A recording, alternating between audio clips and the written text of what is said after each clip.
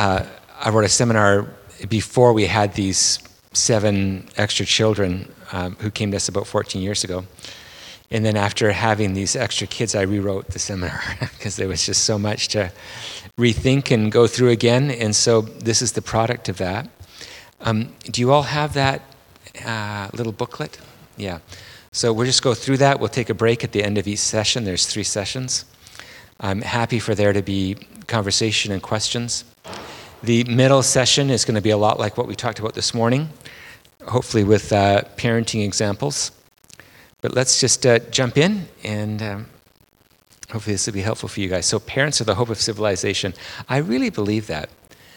And I actually don't like going to parenting seminars because I would usually just feel guilty afterwards. You know, I already knew I was a bad parent, now it's been confirmed.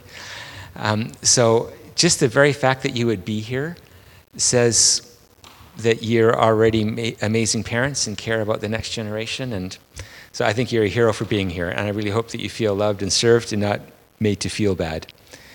What we're going to do then is just talk through the purpose of parenting and the priority and the process. So let's look at the purpose of parenting.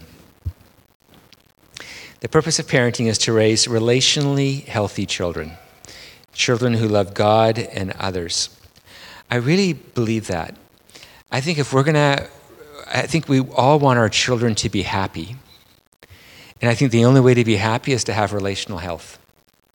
And so there's lots of parents who focus on getting their kids inside of every extracurricular activity and having them excel at school and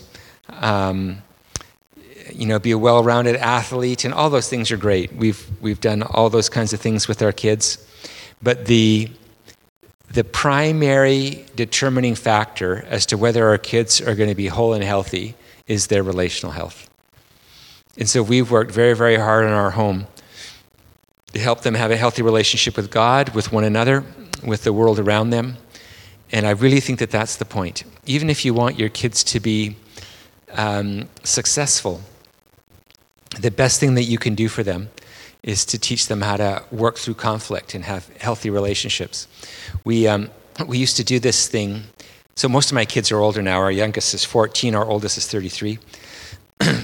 But when these foster kids first came to us, we would have family meetings. And they would ask for them and go, "Dad, we need a family meeting," because it meant that one of them was really upset with another one.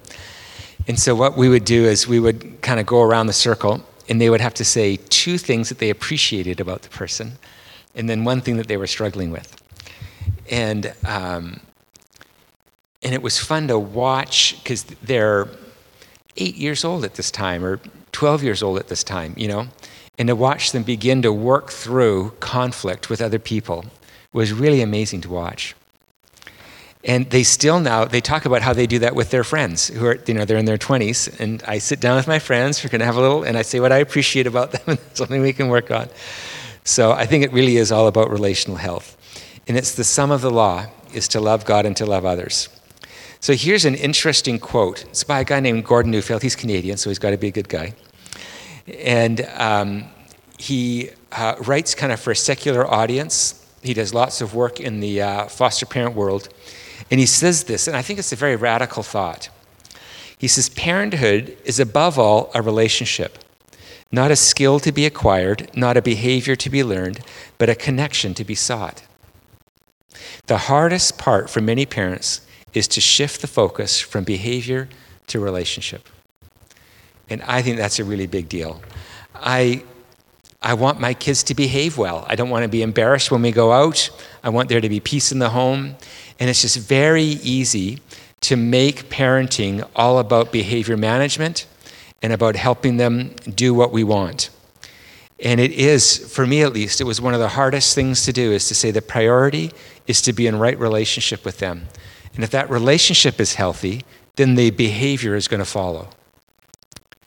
But you can have kids. I remember going to this one home once, and I walk in the door, and all 4 children are lined up right inside the door.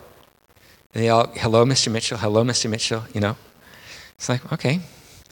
And then, you get to watch the family over a while. It wasn't a great family. lots of dysfunction, but they behaved well. So I think that relationship doesn't always equal, perfect behavior.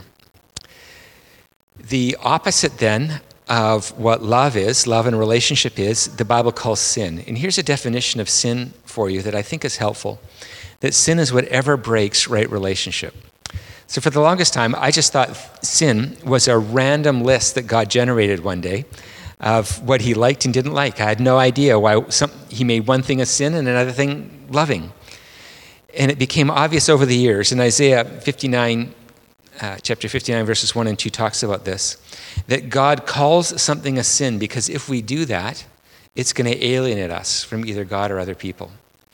And so it's very kind of God to give a list of sins because he's giving us a heads up that if we do that kind of behavior or attitude, it's going to be divisive. And so what we want to do is lead our children out of an orientation of sin, which is towards self-centeredness, self-absorption, toward a relational life that's about giving and receiving love with God and others. So this is our summary of what it's about. Relational health, then, is the ability to receive and give love, to be grateful and generous. I love all of those words. People who receive love well are grateful. Gratitude is a really big deal. So what we find in lots of kids, and we find it in our own home, is lots of entitlement. And what we've noticed is that it's actually vulnerable to be grateful. So we have some of our kids are quite well protected. They're self-protected. They don't have very much emotion. And to be grateful would be a sign of weakness, which I never would have thought of before. But if I'm grateful, that means I'm indebted to you. That means you could hurt me. And so they try to keep their guard up because they didn't come from a very great background. But grateful people receive love well, and generous people give love well. One of the things that we did in our home is with allowance. And so I think the typical way that you have an allowance where you give your kids money is you have jobs for them. And if they do their jobs, then they get their allowance. So here's what we said to our kids. It's still an experiment, but it's proven itself to work out because they're older now. What we said is, look, the rest of your life, you're only going to get money if you earn it. So that's going to happen for 50 years or whatever. But what we want to do is give you money when you don't deserve it. So we're just going to give you money. We're going to give you whatever it was, $50 a month or $100 a month, depending on their age. And we just give them money for free. Because we wanted there to be a tangible way to show how God loves us, that he doesn't give us what we deserve, he gives us generously. And I was really worried that if we did that we would create entitled children who would go, great, free money, I love free money.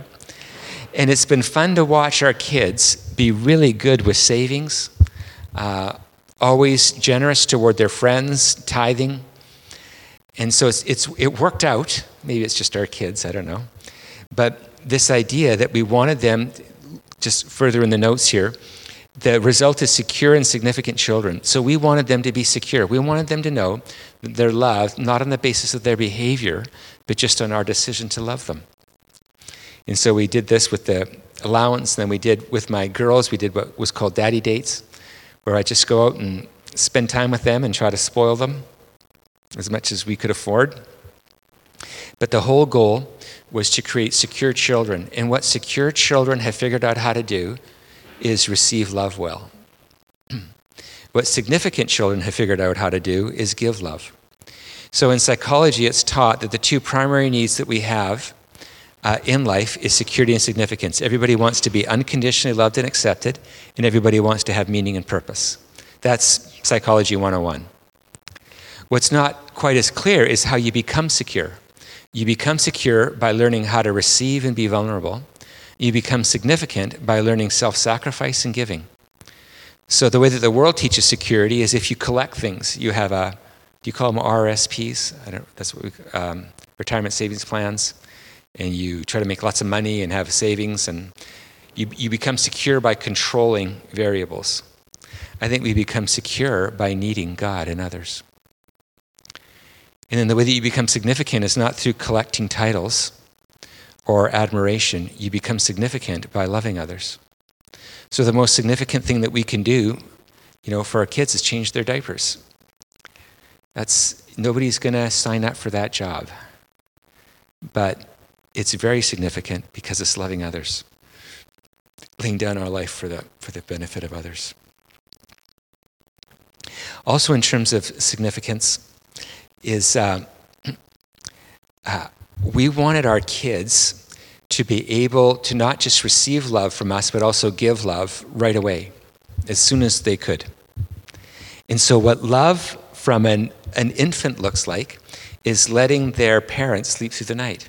I think that's the most loving thing that a child can do, as far as I can tell. Because sleep is just such a rare thing when you have little children. And so it wasn't just about us, wanting to sleep at night, which of course was a huge issue. But in our mentality, even an infant can give love. Maybe not very voluntarily, because they don't have much choice in things. But our view was, we could be the kind of parents who would just, like on demand, whenever they wanted to eat or sleep, we would just kind of build all of our schedules around them. But we actually made a choice right at the very beginning that we weren't going to be a child-centered home, we were going to be a God-centered home. And this meant that our children would have to adapt to us, not just us adapting to them. And that was a very conscious decision that we made. And it already manifested itself in the first few weeks and months of life by saying, we could get up all the time, but we're going to try to teach them how to sleep through the night, which for us was a lot about scheduled feeding and getting them into a pattern. There's a book called The Baby Whisperer. I don't know if you've ever read that book.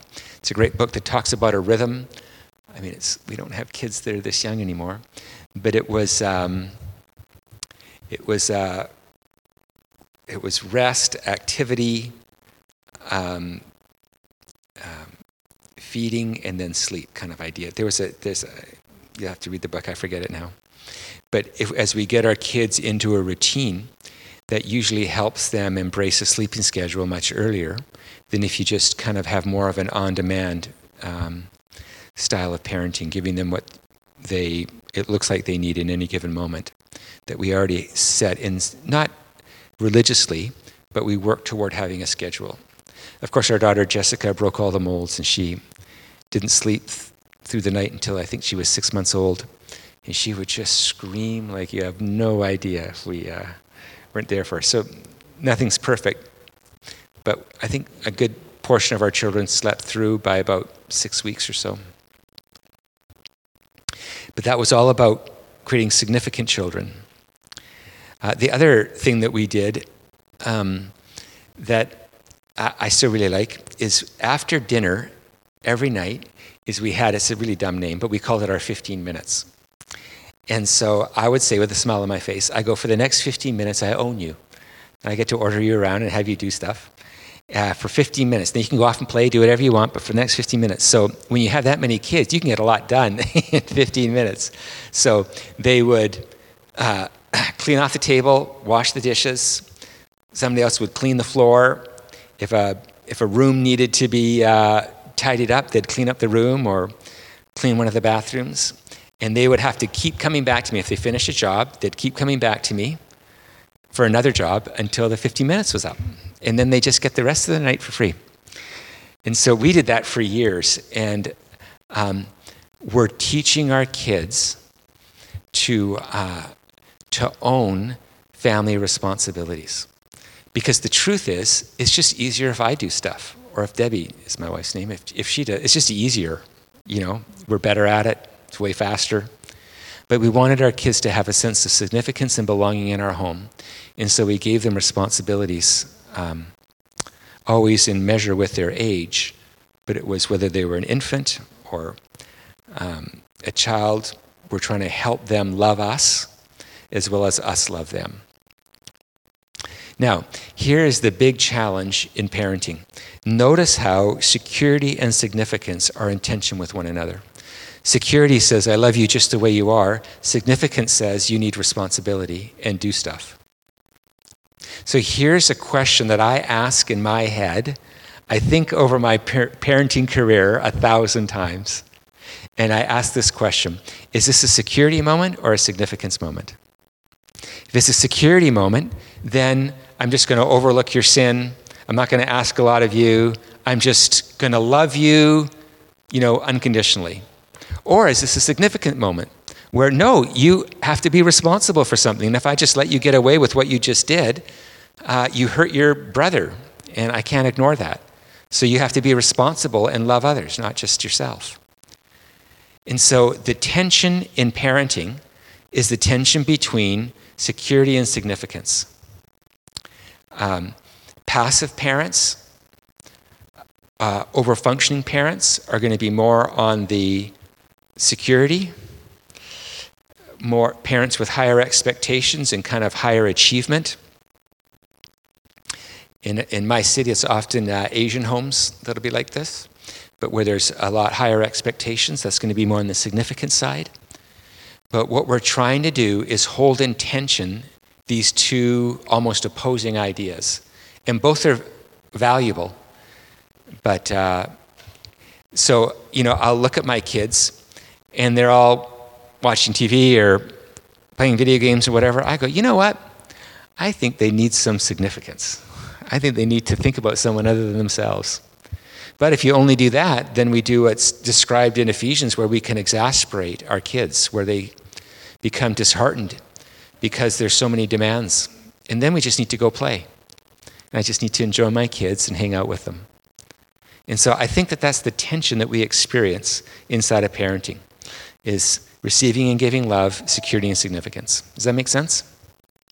And I think we work that out all from that age right on up. So what is good parents then? Healthy parents use their authority to, by the way, is there any questions on that? Security and significance, giving and receiving? Are you okay with that? Makes sense? Yeah. Is that in your notes? Oh, that's great. Can you show me the notes?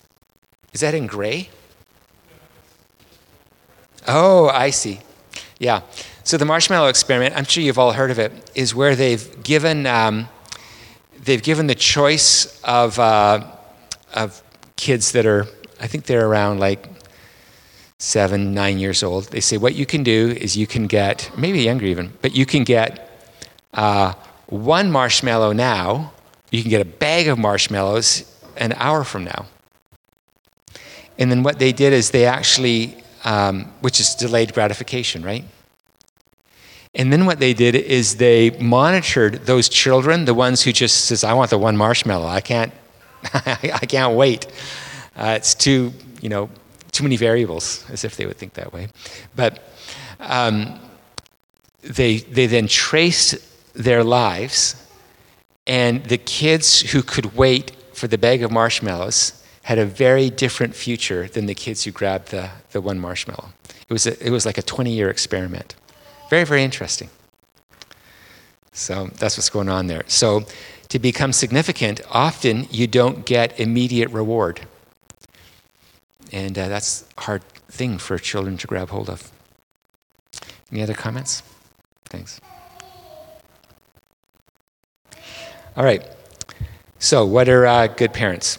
Good parents, healthy parents use their authority to promote right relationship.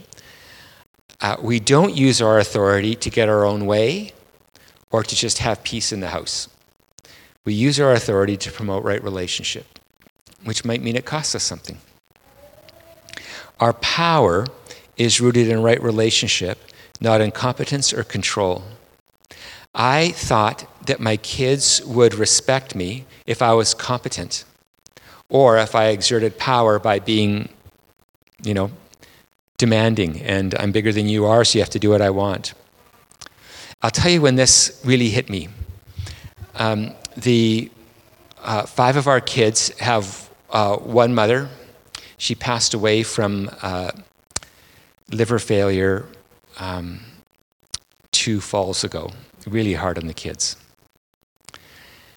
And I remember, so she was not a nice person. Like I could tell you stories of what she did. She was just a very mean, dysfunctional alcoholic who treated her children just horribly, from neglect to abuse. It was, and so here they have this horrible parent, and every one of her children deeply loved her. And I was very struck by that, because I thought that my kids would love me if I performed well. And I discovered in that moment that our kids love us. They can't help but love us. And I don't have to try to suck up to them or manipulate love. They just love us. And when I saw how much they loved their dysfunctional mother, it really changed where I understood the power of parenting comes from. It comes from our relationship with them, not from how great we are or how poorly or well we do. That was very, very, so often, our kids will say, I guess some of my foster kids said this to me, but, I hate you, and they don't. But when I believe that they hate me, then I feel like then I'm not really loving them. I'm just trying to suck up to them and get them to like me again. That whole thing is messed up. But I know that the authority that I have in their life is simply my relationship with them, not in my competence or or control. A border of loving authority enables peace and joy to flourish in our homes. Outside the circle are alienation, hurt, and danger.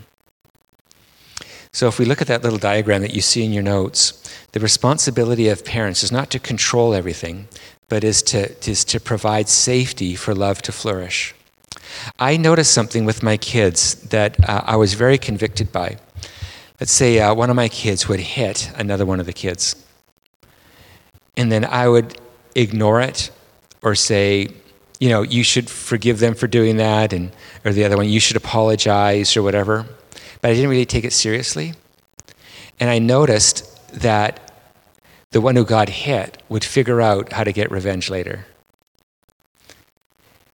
And I realized that if I don't provide a safe place where I deal with misbehavior, and they'll actually start taking matters into their own hands, and that just never goes well. And because sometimes I'm just tired, I've had a long day, I don't really want to care. And if I'm not actively promoting safety and peace in the home, then they start taking charge. And then that's when things really go sideways. So my responsibility is to create a safe place for love to occur. Outside of the circle are alienation, hurt, and danger. Inside the circle is safety and peace and joy. And so this is why we would have our family meetings, how I would have to discipline my children when they were mean to one another, how we would work through how to share, all those kinds of things. We're creating safety so that love could thrive.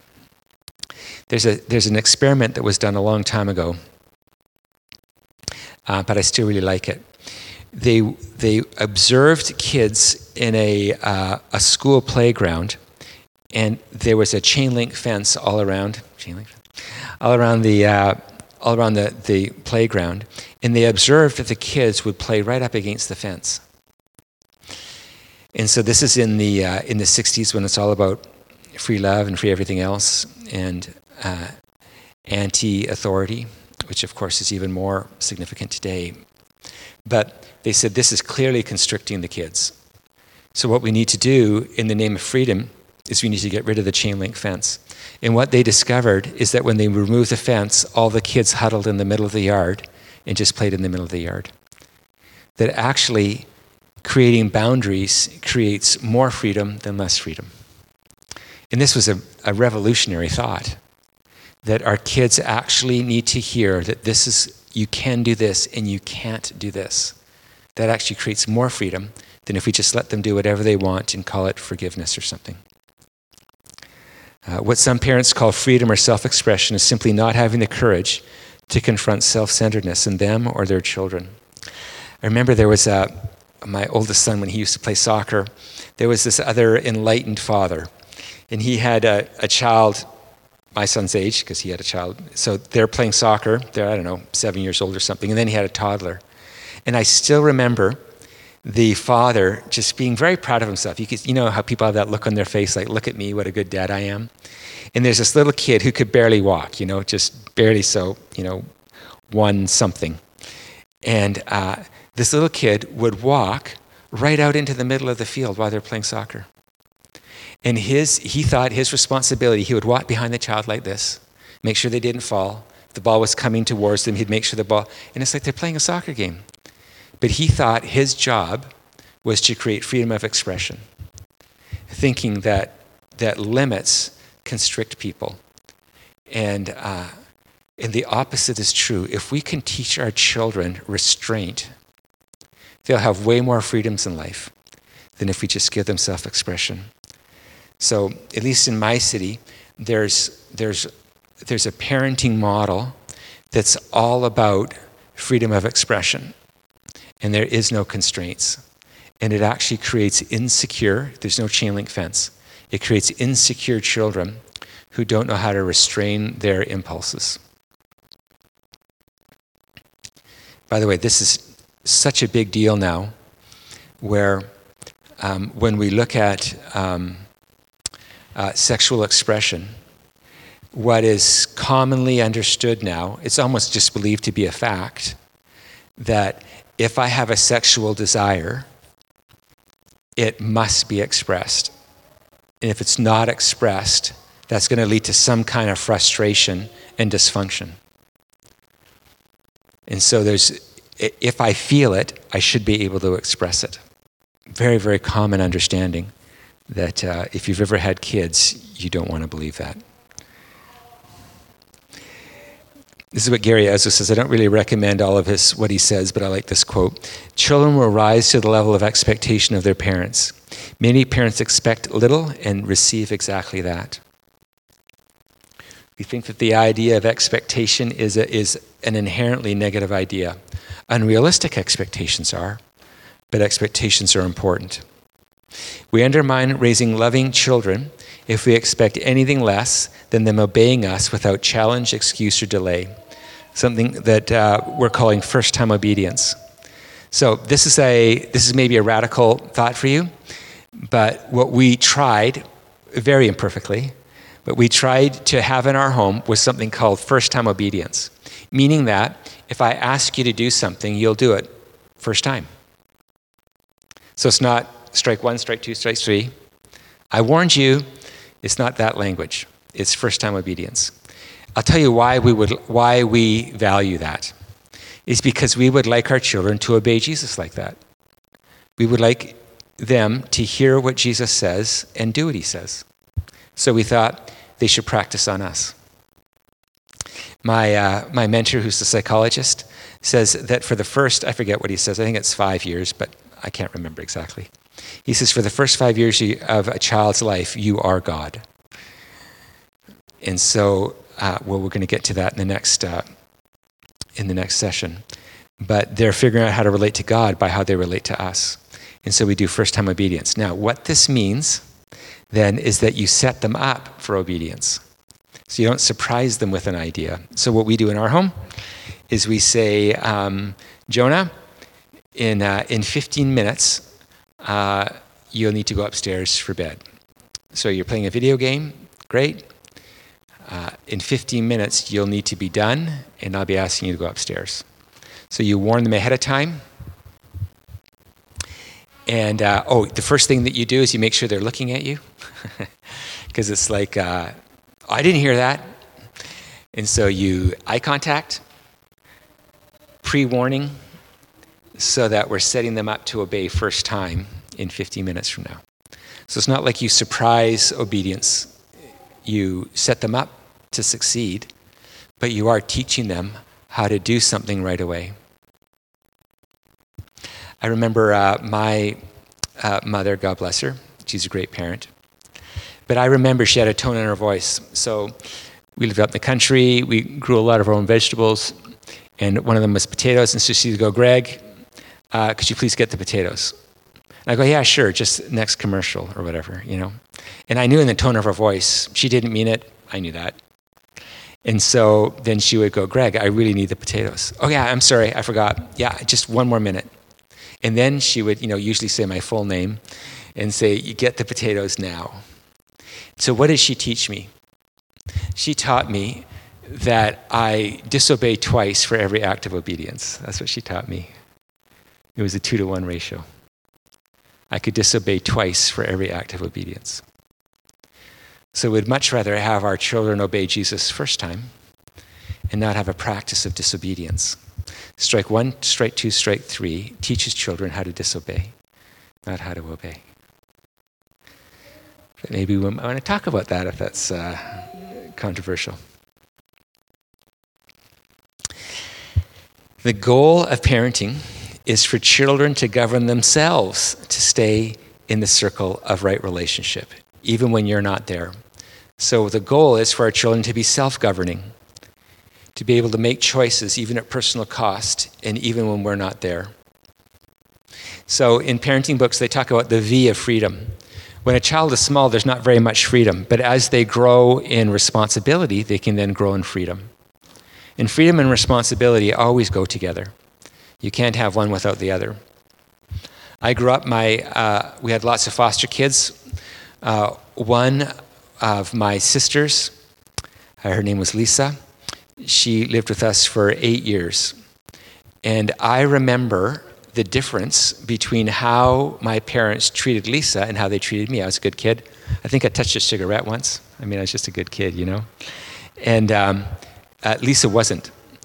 When she was in grade 7, she went to do a research project on her family of origin, and the latest boyfriend that her mother had physically threw her out of the house, and it just spun her off. It's just so tragic. I noticed how much control my parents needed to have over Lisa and how much freedom I had. I just could notice that.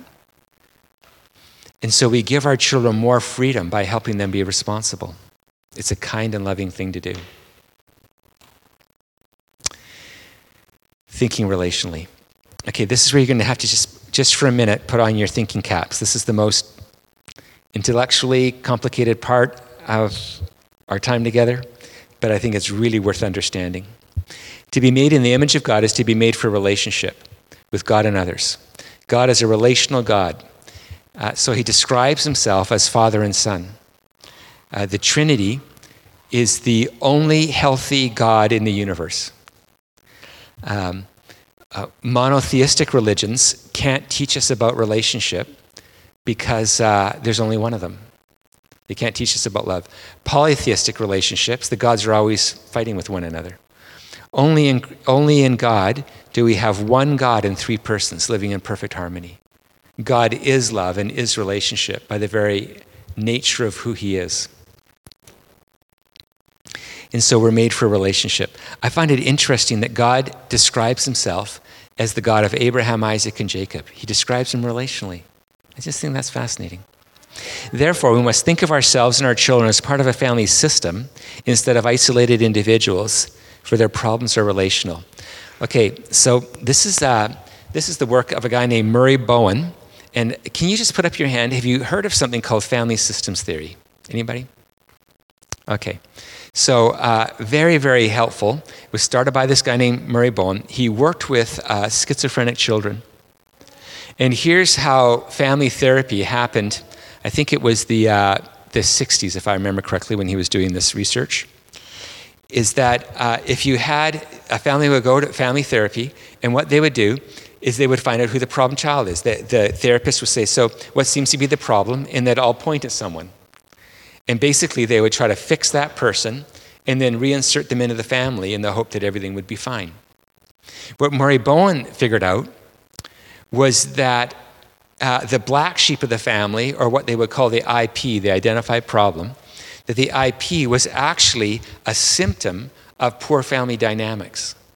And that as he fostered healthy relationship inside of a family, the black sheep didn't need to act out nearly as much as they once did.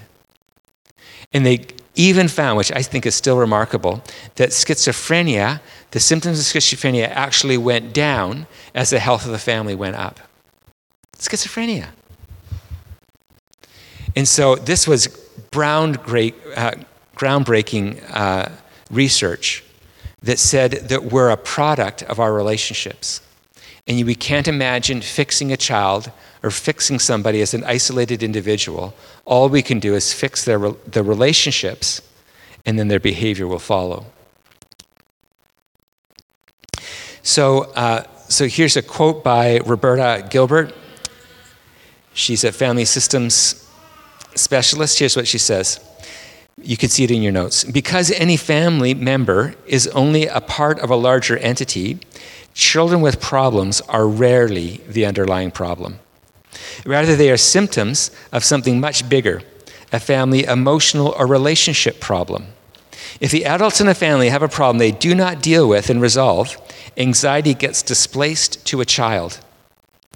As a child becomes an anxiety sink for the family, he or she will definitely develop some kind of problem.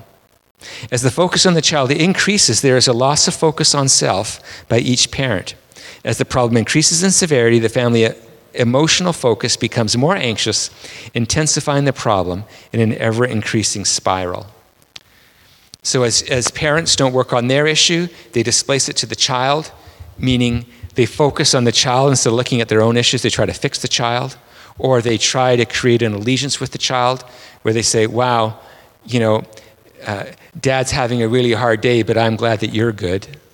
Like, that's really manipulative. As the child, then the misbehavior of the child is actually a sign of poor relational dynamics. And so if you see that little diagram, this is the tricky part. If you see that little diagram of a hanging mobile, that what relationships are always trying to do is they're trying to be in equilibrium and stay balanced. What happens as a parent in anxiety tries to come closer, to force something to happen, it actually creates an equal and opposite reaction and sends the other person farther away. And so what we want giving and receiving to be in balance with one another, and not chasing after our kids or being distant and having them have to chase after us. But we're trying to keep our family mobile, in a sense, in balance, where giving and receiving love are happening instead of somebody being too distant or too emotionally enmeshed. That's when dysfunction starts to happen.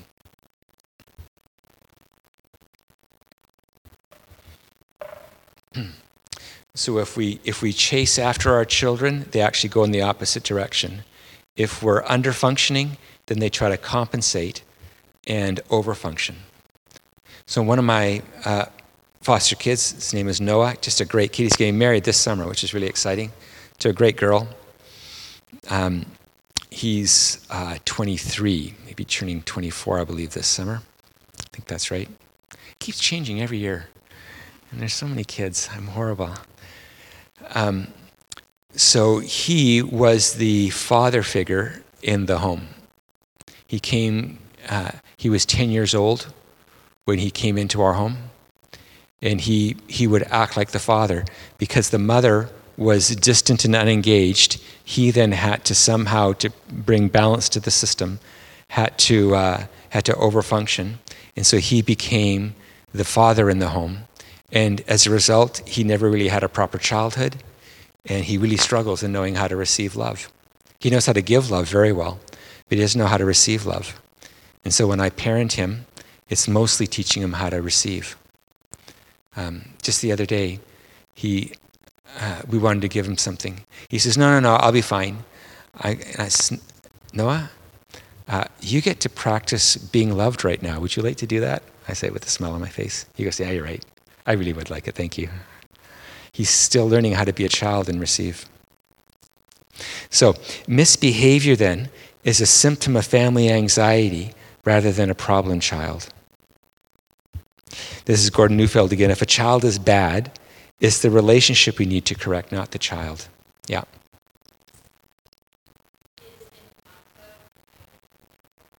I'm sorry? No. Is it this? I would like to see the movie. Really? Oh, okay. Okay. Let me give you an example of this. So Jessica, she's just, today, she's on a flight to London. She's going to go to an Alpha. She's a campus, high school campus missionary in our church. And she's going to an Alpha conference in London with her best friend. They're really excited. I remember when she went from elementary school to high school. And she went to the local high school, John Oliver High School. And she came home for the first couple weeks. She would come home sullen, angry. She'd walk in the door, and Debbie would say, "How was your day?" And she'd go, "Fine." "Anything interesting happened today?" "No, why do you always bug me? Why don't you just leave me alone?" That's how she would talk. Now, what do I want to do in that moment? How dare you talk to your mother that way? I want you to apologize right now. What do you think Jess would do? Sorry. I just wouldn't care. So she did this for, it was a couple weeks. I'm pretty sure it was first 2 weeks of school. And so finally, it was going on for too long. So I take her by the hand. We come and sit in the living room. And I say, "Jess, what's going on? This is not you." And she just has, if you know my daughter, she does a stone cold face really well. Just tight lips and, And then I see a tear come out of her eye. And she says, "Dad, they're bullying me at school. And when I play volleyball and I miss the ball, they do the slow clap. And they mock me." And she led one of her friends to Christ the year before. And she says, and my friend, she doesn't want to be a Christian anymore. And she said that she wants to go to hell. And then she burst into tears. And I says, "Oh, Jess, I'm so sorry." And I held her and prayed for her and just cared for my daughter. And I said, just because I thought it'd be fun, I go, "Do you want to know how to deal with bullies?" She goes, "Sure, you can tell me if you want." I says, "What you do is if they say you're an idiot, you say, 'I am not, I'm a stupid idiot.'" They have no idea what to do with that. And so she's very relationally intuitive. So she got the principle. So the next day, I say, "How'd it go?" She says, "Well, I missed the ball again in volleyball. And so when I missed the ball, I said, thank you very much, thank you. I'll take autographs later." Like, so brave, hey? She just wasn't intimidated by bullies. I was so proud of her. Anyways, so I just care for my daughter. And I say, "Jess, you can't talk to your mom that way." She goes, "Yeah, I know, I can't do that. So I'd like you to figure out how to say sorry to your mom. Don't tell me what you're going to do, because I know she really likes planning things." So I say, just think of something that you would like to do that you think would be really meaningful for mom. So she goes away and she comes back 5 minutes later and she says, "Dad, I know exactly what I'm going to do." The summer before, that summer, we took Jessica away. Debbie and I took her away to Hawaii. I used to teach every summer in Hawaii. It was a tough gig. And this time I took Debbie and just Jessica, so not all the other kids, just her. So we've never just gone away with her. And we spoiled her. She swam with dolphins and, played in the ocean. And while I was teaching, they were doing fun stuff. She just had an amazing time. So she said, "Dad, I'm going to make a Hawaiian breakfast for Mom." And so she put on Little Mermaid music. That was what she thought Hawaiian music was, She put on Little Mermaid music, and she had Hawaiian drinks with the little umbrellas, And then she had Jonah, who I think was like 4 years old at the time. He had 2 coconut shells, and he was the bartender, And she made pancakes with Hawaiian pancakes. I don't even know what that is, but she made Hawaiian pancakes. And then she had each one of the kids stand up and say what they appreciated about Mom. And then she was the last one to stand up. And she just says, Mom, I'm sorry for the way that I treated you, and I really love you. Now, if I would have just corrected the behavior instead of the relationship, what kind of apology do you think Mom would get? It takes patience to be able to parent the relationship and not just correct the behavior.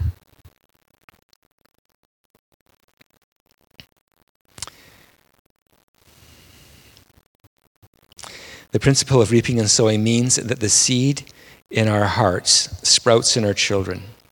They're more than our physical offspring. Pride produces pride. Humility produces humility. If dysfunction is not named and addressed, it is transmitted down to the next generation. So what we try to do is we try to give them something better to react off of. We'll talk a lot more about this in the next session. So parents then are ministers of reconciliation. 2 Corinthians 5:18. We bring things into right relationship. While we change diapers, shuttle children, discipline behavior, value education, or promote health, our ultimate goal is to promote relational health in our homes. Therefore, our concern is for the health of the family's relationships as much as it is for the individual members, including their relationship with God. Happiness is a symptom of giving and receiving love, of families having a vision that is bigger than themselves. The result is multi-generational blessing, so that you, your children, and their children after them may fear the Lord your God as long as you live, and so that you may enjoy a long life. So if we pursue happiness head on, our children won't be happy. But if we provide a safe place for them to freely give and freely receive love, then we have happy homes. And it's just so much fun now. Most of my kids are growing up, and it's so much. Sunday evening is when they all come over, but they're just always over. And it's just so enjoyable now you invest so much in your children over the years, and they just enjoy being with us. And we get to be friends together, and it really makes it all worthwhile. So that's the purpose of parenting. Do you have any questions or comments before we take a break? Yeah. Yeah. Mm-hmm. I am going to give a whole lesson on that. Yeah, that's a big deal. It's a big deal. Thank you. But I'll make sure that I do. Any other comments?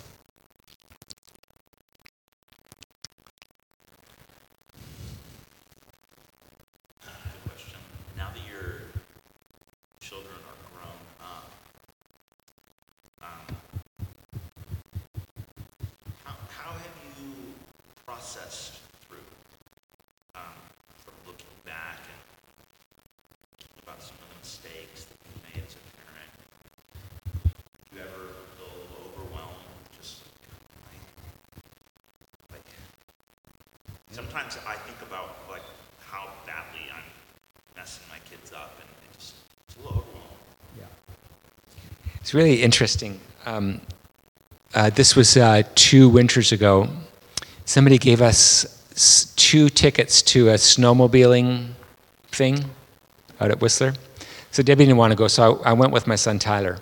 So we had a snowmobiling adventure. It's kind of okay. I like mountain biking better. But it was a fun day. And so on the way back, I just like checking in with my kids. So I say, so how are we doing? How are we doing? And so he's like 22 at this point. So he says, Dad, he says, probably if you asked me that question, which I did, 2 or 3 years ago, I would have given you a list of things that I'm disappointed with you in. He says, you know what? He says, I'm okay with all that. You don't need to be perfect anymore for me. I really enjoy who you are, and I really love our relationship. And we're fine. That was very meaningful to me. Now, what I wanted him to say is, Dad, you've been amazing in every way. And I can't even think of something that you've done wrong. He didn't say that. He said, I see what you do wrong, and I'm okay. That was a big moment for me. That my kids are not looking for my perfection. My kids are looking for humility and relationship.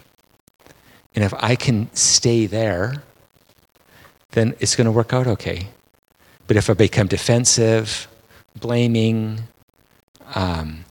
rigid, all of those things, that's what's going to hurt them, not if I'm imperfect. Yeah.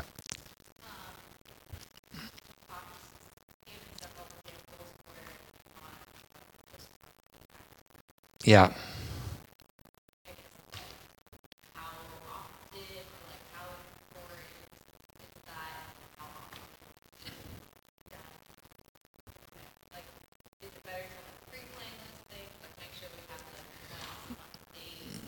Yeah. Yeah, so we tried to regularly have daddy dates, or with my boys I would go mountain biking. And what they didn't know is that I would pick trails to go mountain biking on where we could bike side by side. So we would talk and then have adrenaline going down. But I bought myself half an hour or an hour of just being able to talk to them. So that was intentional, just setting up moments, and really going to Home Depot is I just always take along a kid, and we just get a chance to talk there and back and hang out together. So that's, but those are kind of deliberate, but most of the time it's in response to what's going on. So you can see when one of your children is sullen, or when two of them are arguing, or whatever's going on, and then I find it really hard, but just really capitalizing on those moments and not letting them slide, but being there. What really was very true in our home is I'm a pastor, and you're with people all day long, and then it seems as though teenagers wake up around 11 p.m. I don't know what it is, but it's about 11 at night. It's like, really? Like, I'm ready to go to bed, and they're like, and we would have our best talks after 11. And so I just needed to be around. And I don't know how many times my kids have said, Dad, can we talk? And it usually was around 11 o'clock when they would want to talk. And it was about something that's either going on for them personally or with one of their siblings. And then we just would work it through together. Helping them be secure and significant. So I'm understanding their point of view. I care about how they feel. And what would love look like? And we'll get into that in greater detail. It's not a clear answer to your question, but it is what we do. Let's take a break.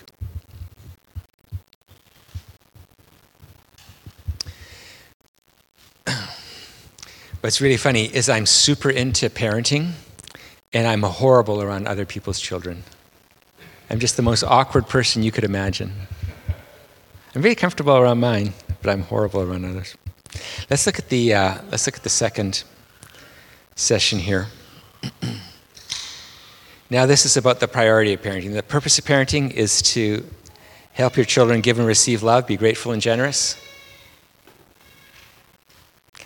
And so we're trying to use our authority to promote relationship, not just to fix behavior. Here we're looking at the priority of parenting. The challenges of parenting are endless, from building security and significance to struggling with the sin nature in them and us, to our inexperience. Where do we start? Again, I just have felt like a very inadequate parent most of the time. But the priority is our hearts. Above all else, guard your heart, for everything you do flows from it. This is what's so great about parenting, is we can't fake parenting. We always parent out of who we are. This is the big issue with teenagers. The reason why there's often a gap between parents and teens is because when kids become teenagers, you're no longer God, and they can see your imperfections. And what creates the gap is not your imperfections, is if you're unwilling to admit them, or you're still trying to keep the illusion of being amazing. But as soon as you just admit that you're a fallen person like anybody else, their anxiety goes down because they see that you know, and then you're actually able to maintain a relationship with your teens. I have one main thing, a lot of you are young parents, but I have one criteria for a healthy relationship with teenagers. Just one, keep them talking. If you can keep a teenager talking, you win. I think it's that true. If you can keep a teenager not just saying fine, whatever, but actually talking, you have a healthy relationship with them. And when they need help, they'll come to you. I had to remember when I had teenagers that my days of just telling them what to do and them obeying me was over. That ended. Now I can appeal to them. We can talk things through. But the day of just do it because I said so are long gone. So I had to really shift the focus onto relational equity and not because I said so. Therefore, the best thing that we can do for our kids is have a healthy relationship with God and our spouse. Our kids need to watch Debbie and I building our relationship. And the single parents in our home, in our church rather, well, they are in our home too. We have a single mom living with us. But the kids need to watch, it's usually a single mom, need to watch the single mom having a life outside of the kids. Really, really important. It doesn't have to be a lot, but just going out on a night with the girls or doing something that they just enjoy doing, really important. So that they see that you're being healthy regardless of me. That it's not a child-centered home. I think it's a healthy thing to do. This is a very convicting sentence, so I'm sorry that it is, but children have a much better chance of growing up if their parents have done so first. I think it's just so funny to me, I had to put it in. So we're working on our own health, relational health with God and others. We're trying to be healthy ourselves, and then that's going to be the best gift we give to our kids. If we focus on fixing a child's behavior, we forget they're imitators of us. I said earlier that this morning that my parents did foster care for as long as I remember being a kid, and I didn't like it. I wanted them to myself. I was a selfish little kid, like most kids. And here we are, all these years later, having all these extra foster kids. And I just came by it honestly because I didn't even like it, but my parents did. And you just become what your parents value. It just happens naturally. And so Debbie and I have been married 36 years. And I think only 3 years of being married have we lived on our own, like without somebody outside of our immediate family. It's just how we've chosen to live. Well, that's my parents' fault. They instilled that in me without ever saying anything. They just lived that way. And it inspired me. Let me just say something about techniques. Most parents, including myself, we want techniques. What do you do when? Usually most parenting questions start with how. How do I, right? I have a horrible memory. It's just horrible. I don't remember names well. I remember faces quite well, but not names. I don't remember what I said. I don't remember, I just have a horrible memory. And this has been a huge gift to me because I think parenting is about being genuine in a moment, not just applying a technique. Techniques are often a form of anxiety, of trying to fix something without being emotionally engaged. And so I've had to steer away from techniques and just figure out how to engage with my children instead of doing a little trick that I know that help. And I'm not saying that techniques are all bad. I just know in my own heart, sometimes I use techniques as a way to not engage. And hopefully in the last session, I'm going to give you lots of techniques. But it's just something to think about. Now look at this. This was a study that was done in 1979. What a woman, her name is Anna Marie Rizzuto, what she did is she interviewed some psychiatric patients and asked them to describe their relationship with their parents. And then 2 weeks later, after they forget what they said, she then asked them to describe their relationship with God, who they think God is. And she compared the two lists. And look at this. My beliefs about my parents. I was never close to my father. Same person. I've never experienced closeness to God. Beliefs about parents. My father always insisted I make the most of my abilities. If there is a God, then I have to satisfy him because I've not made the best use of my abilities. Isn't that shocking? The language is the same. I don't ask anything from my father. If I'm in distress, I don't resort to God because I have no belief in God. If I could change myself, I would like to be like my mother because I thought she was very strong when I was little. For me, my love for God is important because I need him to give me strength. Isn't that beautiful? And so here's what you need to know. You need to know that who you are matters way more than how you parent. Just way more. And, my kids write me Father's Day, cards and stuff. And they tell me about who I am. They tell me a little bit about what we've done together, but it's mostly about who I am. That's just very meaningful to me. It's clarifying as to what's really going on in parenting. I thought parenting was mostly about fixing my children and making them better human beings. And now I think parenting is mostly about following Jesus in front of my kids. Of course, we're going to love them and care for them, and I'm not saying we don't do all of that, but I think the real impact of parents on children is more about who we are than about what we've done to them. Most of what we did to them was kind of dumb. They'll tell me, Dad, when you did that didn't work. It just made me resentful. When you did that, I just thought it was funny. It wasn't a punishment at all. They just criticize all of my clever techniques, But they says, but I've watched you when your church was falling apart, and I watched you pray and turn to Jesus. I'll never forget that.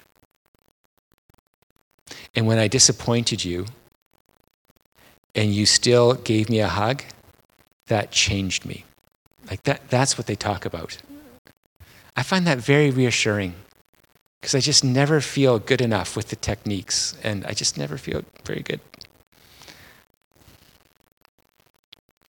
The secret of parenting is not what a parent does, but rather who a parent is to a child. Isn't that powerful?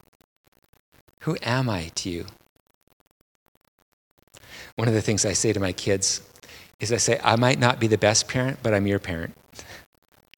And just a heads up, you might not be the best kid, but you're my kid. So let's work this through.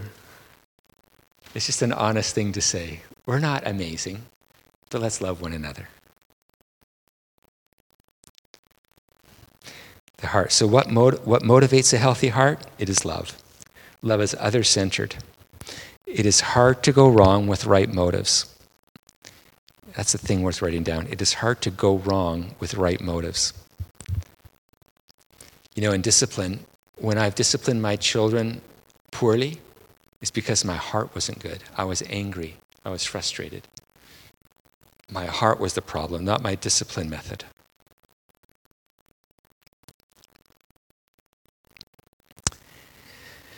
What motivates an unhealthy heart is self-centeredness, and it drives all sin, and the result is broken relationships. Examine any unhealthy parenting moment, and you'll find a selfish motive behind it. All of my poor parenting is about my heart, and I was just tired of being loving. I just got tired of it. It's enough already. It's been 20 years. I'm tired. What causes fights and quarrels among you? Do not come from the desires that battle within you? So, think about watching for us it'd be a hockey game, maybe for you it's basketball or football or something. And we just parent out of wanting to get back to the game. The odds of that going well are not high. What drives self-centeredness? It is typically anxiety. So what is anxiety? Now, we did this before, and so I'm sorry for those of you who just showed up this afternoon. I'll just go through this briefly, but it is worth reviewing at least. So what is anxiety? It's the first emotion, by the way, that's recorded after the fall of humanity. It's the first negative emotion. And it is the condition of our children. It's the most common mental illness. 50% of college students felt overwhelming anxiety in the last year. 30 to 20% of high schoolers have an anxiety disorder. Shirley said it really well. I think, or no, maybe one of you said it. I can't remember. But we think that some people have anxiety disorders. I thoroughly disagree. I think we all, was it you saying it? Maybe it was you, thank you. That we all have anxiety disorders. Everybody does. That anxiety is what's my sinful flesh. But how I deal with my anxiety is not great. It's viral. It affects others. Anxiety is a thin stream of fear trickling through the mind. If encouraged, it cuts a channel in which all other thoughts are drained. And so we need to be honest that, and this, Lily was going to ask about this, I think, but everything that's being fed our children out of society is thoroughly anxiety producing. How they look, how smart or not they are, how athletic they are. It's all about comparison, and it's all birthed out of an insecure identity. And it produces so much anxiety. It's a very big deal for our kids, much more than it was, especially me, I'm old, when we grew up. And it is the issue that God addresses in leaders. I did, it wasn't hard, but I did a bit of research, and I looked at every time God spoke to leaders in the Bible.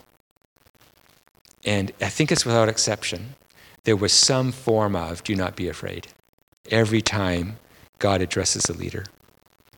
Because anxiety is the primary leadership problem.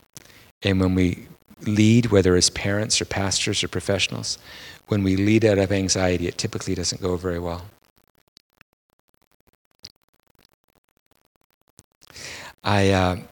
For my doctoral studies, I had to read dozens and dozens of leadership books. And every leadership book had a very similar theme to it. There was some successful leader, and then he gave 10 tips and tricks for how he became successful. I just grew to be angry with those books. I hated them. Because first of all, you got successful because God blessed you. That's number one. You weren't that clever, I hate to break it to you. But God blessed you. And number two, it wasn't your tips and tricks. There's a whole other thing going on. It was about your heart, or about the other people who were in your life, who overlooked all of your ignorance and pride. There was other things going on that you're not writing about. And I grew to just be upset with leadership books because I thought they were always missing the point, and they were primarily missing the heart. And so this is why God says, do not be afraid. So what are common fears? My kids won't be happy, successful, or Christian. My kids won't like me. I'm not a good parent. I'll look bad. I'm going to lose it any minute now. These are all the anxiety statements that can drive us. Anxiety, and here's the definition of what anxiety is. Anxiety is what it feels like to mistrust God. I am very convinced that the root sin in humanity is not pride or it's mistrust. It's the root problem in all of humanity. Here's what I think about our society. I think our society wants to be loving. I don't hear people say they want to be unloving. But here's what I think our Western society is like. I think everybody wants to have a maximum experience of love with a minimum experience of trust and being trustworthy. Everybody wants love. Very few want to work through their trust issues of being trustworthy or about trusting others. Very few. I do quite a bit of counseling, and usually when we listen long enough and get to what the core issues are almost always trust issues. How can I keep my heart soft in an abusive relationship? How can I trust God when these tragedies happen in my life?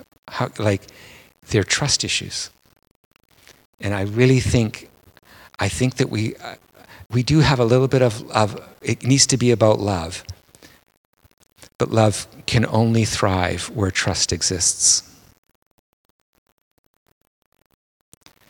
Can I just go off script, if you don't mind, just for a minute, because I think it's helpful.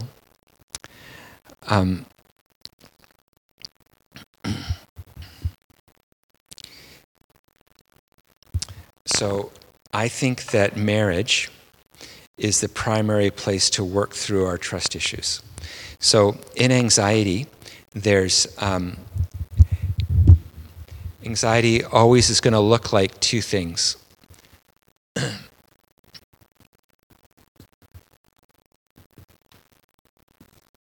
It's going to look like being controlling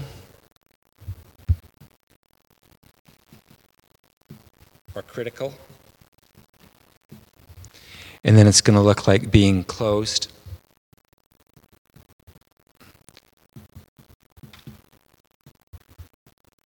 Closed, withdrawn. People often put the word demanding or distant.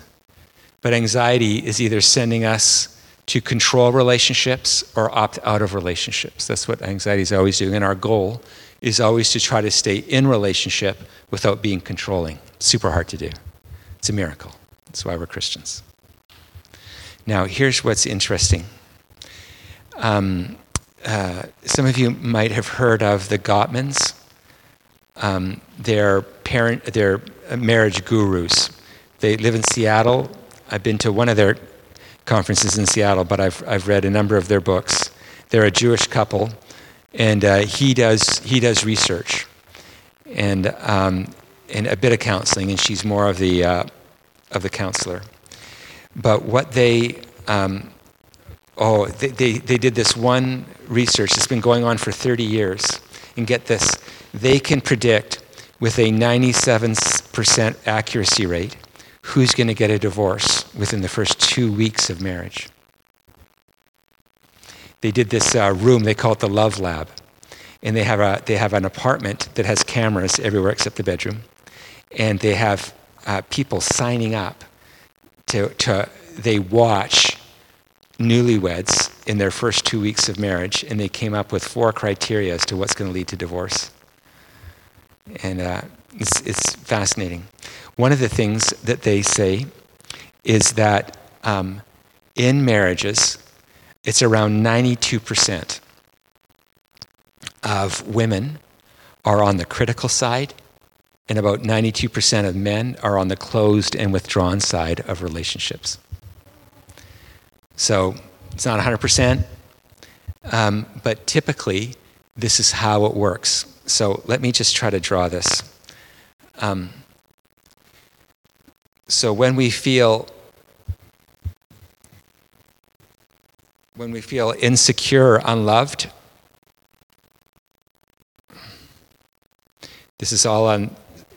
We become critical. What is a critical person really doing? Is they're asking to be loved. It just doesn't come out very nicely because they're anxious. The way the person hears criticism, is they feel insignificant and disrespected. So then they go, well, obviously the ways that I've tried to love you aren't very meaningful to you, so why even bother trying? So then they become withdrawn.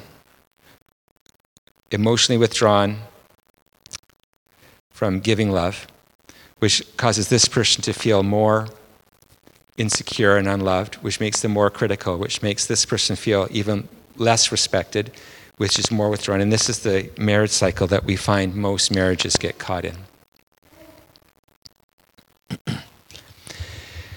So, this is called the crazy cycle.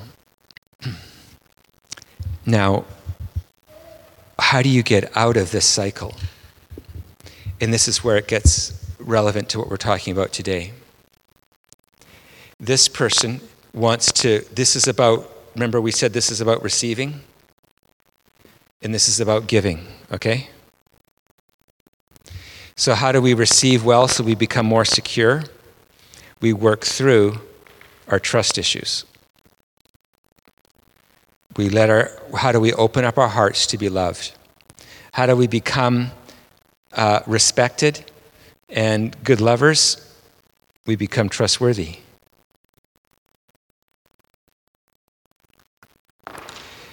So when we look at single-parent homes, typically a single-parent home is the mom, not the dad. I remember when we adopted our son Toby, he was the product of a one-night stand. And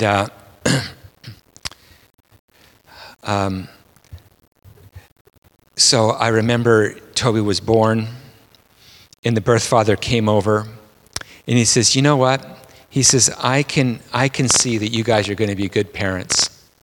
And so I'm just going to let you be the parents of Toby, and I'm just going to bow out. And there was a pride on his face that he's making a noble decision. And I said out loud, well, thank you or good or whatever. But inside, I'm thinking, you jerk. Your son will want to know you, and I will never be a replacement for you. I'm going to try, but I'll never be a replacement to you. And you think you're noble being absent from his life? Shame on you. It was so upsetting for me. He's typical male. Untrustworthy. How do you become trustworthy? You love people when they don't deserve it. That's how you become trustworthy. You stay true to love regardless of how someone else receives it. How do you become trusting? This is harder. Because you open your heart even when this person can feel a little bit dangerous. And you're really not trusting them. You're trusting Jesus to keep you safe, even when it doesn't feel ideal. And I'm going to quickly say that when somebody proves themselves to be selfish and abusive, then you don't trust them. So we're going to say that quickly, all right? You don't trust untrustworthy people. But what's happened in our society is the standard of being trustworthy has become almost impossible.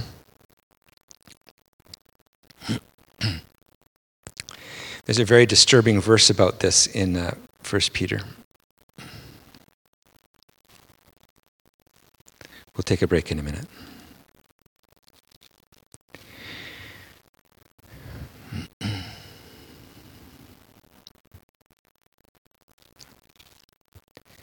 Oh, sorry, just let me find it real fast here.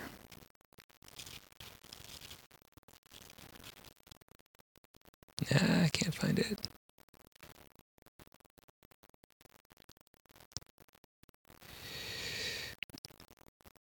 There we are.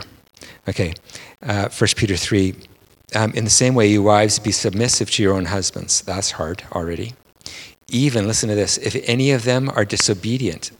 So it's talking about submission to somebody who's disobedient to the word, that they may be won over without a word by the behavior of their wives, as they observe your chaste and respectful behavior. Here's what's true about my wife, is her gift of trust. So this is the big question. Is trust earned or is it a gift? And the answer is yes. It's earned and it's a gift. Her gift of trust changes my heart that I can better engage. And even if she doesn't, I'm still responsible to give her because I want to be trustworthy, even if she doesn't receive it well.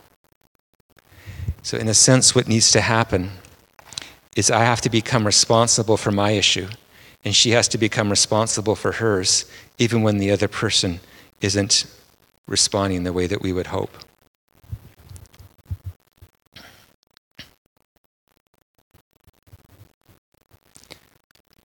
And as I work through being untrustworthy, which is usually about being withdrawn and absent, I work through my anxiety by learning how to trust Jesus, that I can stay engaged even when it feels unsafe, that I'm going to be criticized.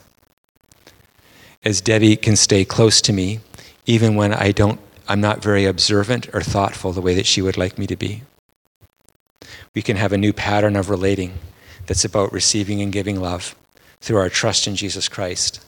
And we therefore have worked through our anxiety issues. And the children become a beneficiary of us working through our anxiety and mistrust in the context of our marriage.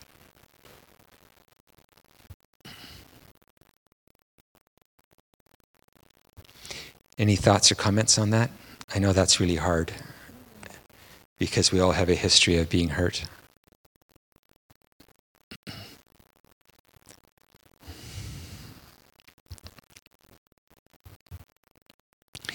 Here's what I'm grappling with.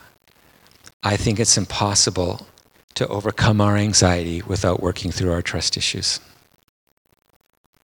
And trust is the most vulnerable of human experiences. I'm mostly angry with men because I feel like they have taken advantage of trust and been selfish and abusive, so I'm mostly angry there. But I don't know how to change things. I remember, I'll just share one very short story.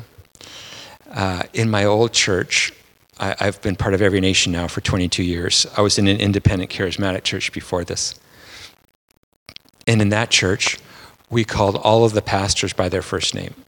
So I was just Greg. And the joke was, I don't call you Plumber Bob, you don't call me Pastor Greg. Like we're all just, right? Like we're all just Christians trying to follow Jesus. So I'm no better than anybody else. I loved believing that. I actually still believe it. But the thing in Every Nation, or at least when we got involved, everybody was pastor everybody. And I didn't like it at all. I didn't like it. I thought it created a separation. And I just didn't like it, especially if you're on the West Coast. It's just not great. But because I was trying to be obedient in Every Nation, I let people start to call me Pastor Greg. And I remember what happened in my heart. I remember they would say, Pastor Greg, can you? And I remember thinking, oh dear God, they're trusting me to be the pastor in their life. And it made me rise up to want to be worthy of that title. It did something in my heart. Where in my old church, it was, you're not my pastor. You're just one of many voices. I don't trust you. And it killed me.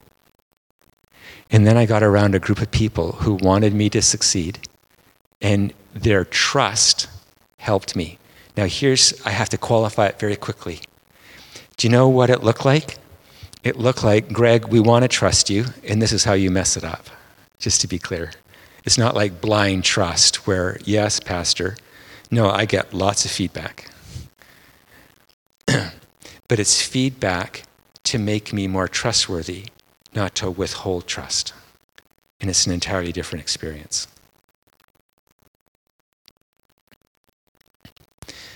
So it's cute to talk about anxiety.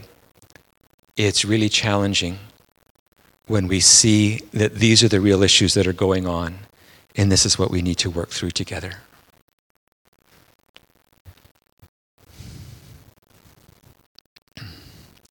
Questions or comments before we take a break? We're going to do tips and tricks after the break, so this is the time to ask more theoretical or philosophical questions. Yeah.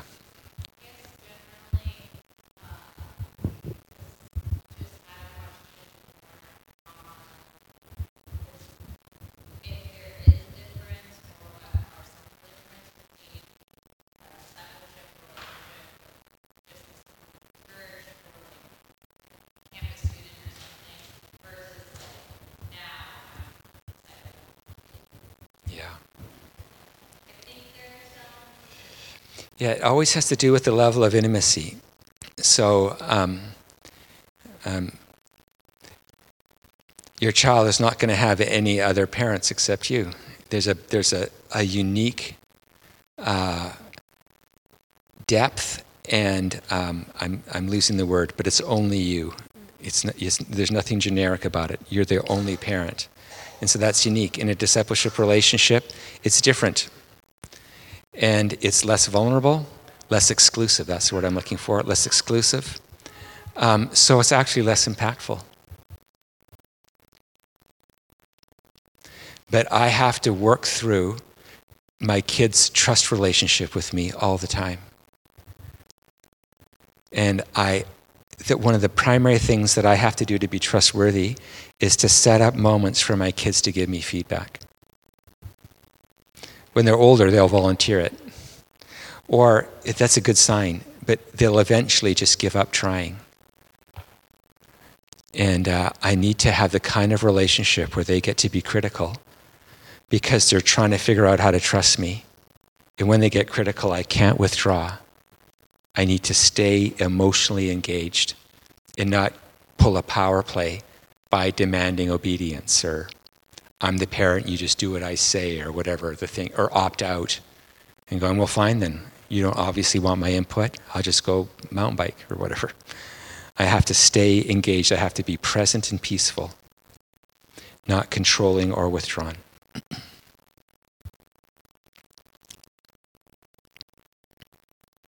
Yeah.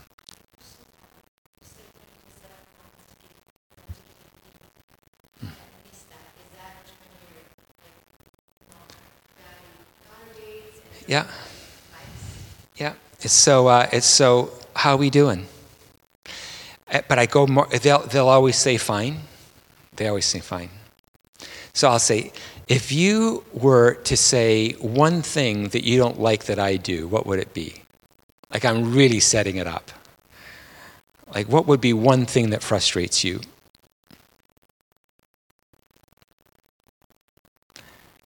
And then I just ask for God to give me peace and to not be defensive when they say it.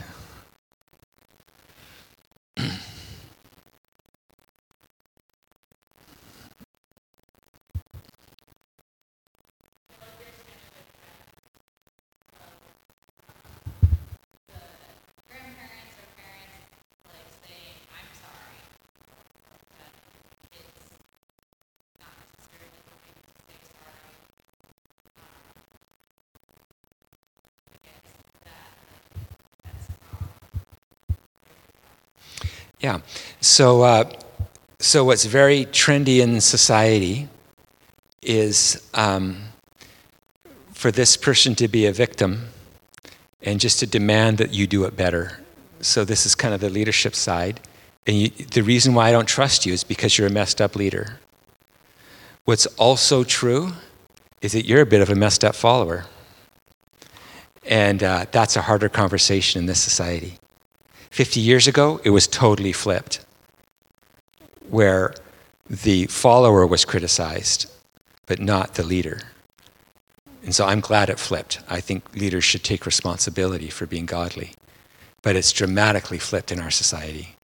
And so I need to have conversations with my kids about how they close their heart in pride and defensiveness. And I'm trying to love you, and you're not letting me. And I know I'm going to do it poorly, but I am trying. But you keep closing off your heart and doing fine. And so I'm worried about you. And I'm asking to be loved by you. And, I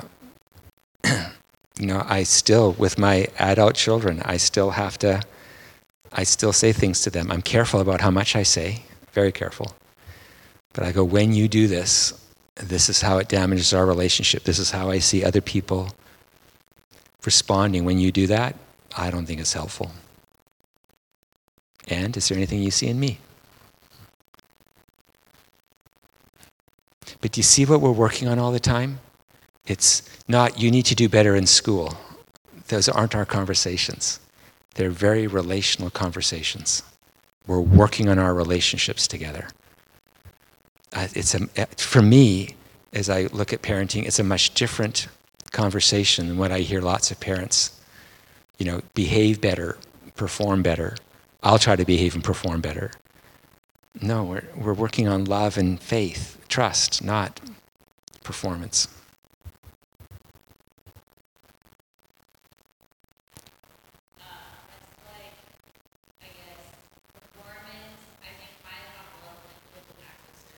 Yeah, me too. Show me the money, right?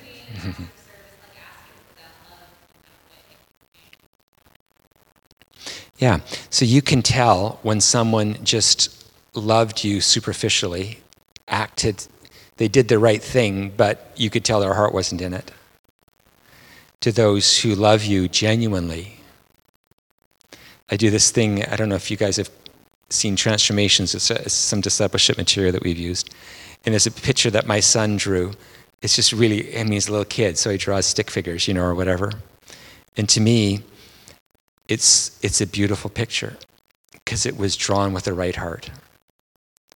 I'd much rather have somebody draw me stick figures with a good heart than a Picasso with a bad heart. And so, acts of love, but you can tell when somebody's performing they're giving to get, or whether they're truly giving. And I'll tell my kids that. I have one of my kids who will always give me compliments before he asks for something. And so I've told him, I says, you know what? I feel manipulated by you. You're only nice to me when you want something from me. And I find that really hard. I find it hurtful.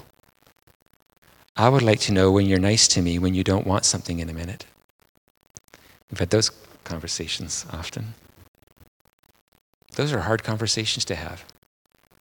I'd rather just tell him to fix his behavior than to be emotional and say, I need you to love me genuinely, and it's hurtful when you don't. This is how we talk about obedience. Like when we ask our kids to take out the garbage and they roll their eyes, I'll say, I'm asking you to love me. They go, I hate it when he pulled the love thing. How am I going to argue with that?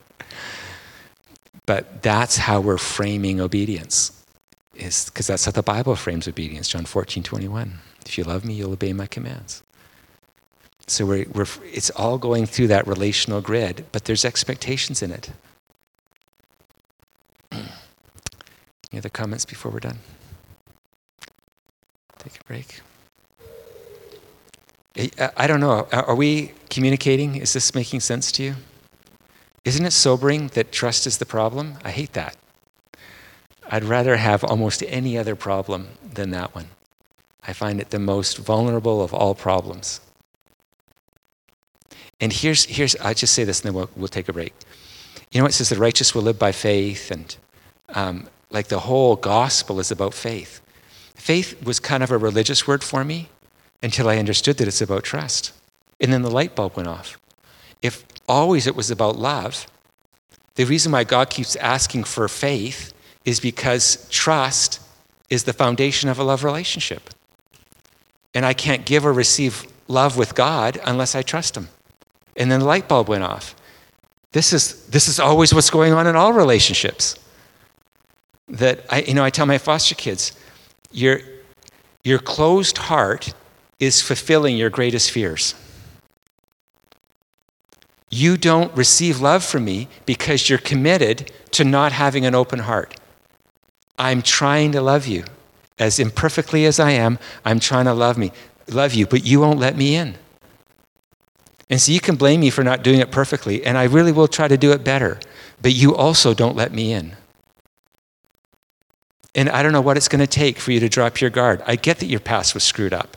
I know about it, and it kills me inside. But this is a new moment. Will you trust Jesus in this moment to keep your heart safe by trying to love or receive love from an imperfect parent? Those are our conversations. I'd much rather just punish them for not cleaning up their room. It's a simpler conversation. All right. So let's look at the process, and I am pronouncing it correctly. Let's look at the process of parenting. How do we lead our children toward healthy relationships?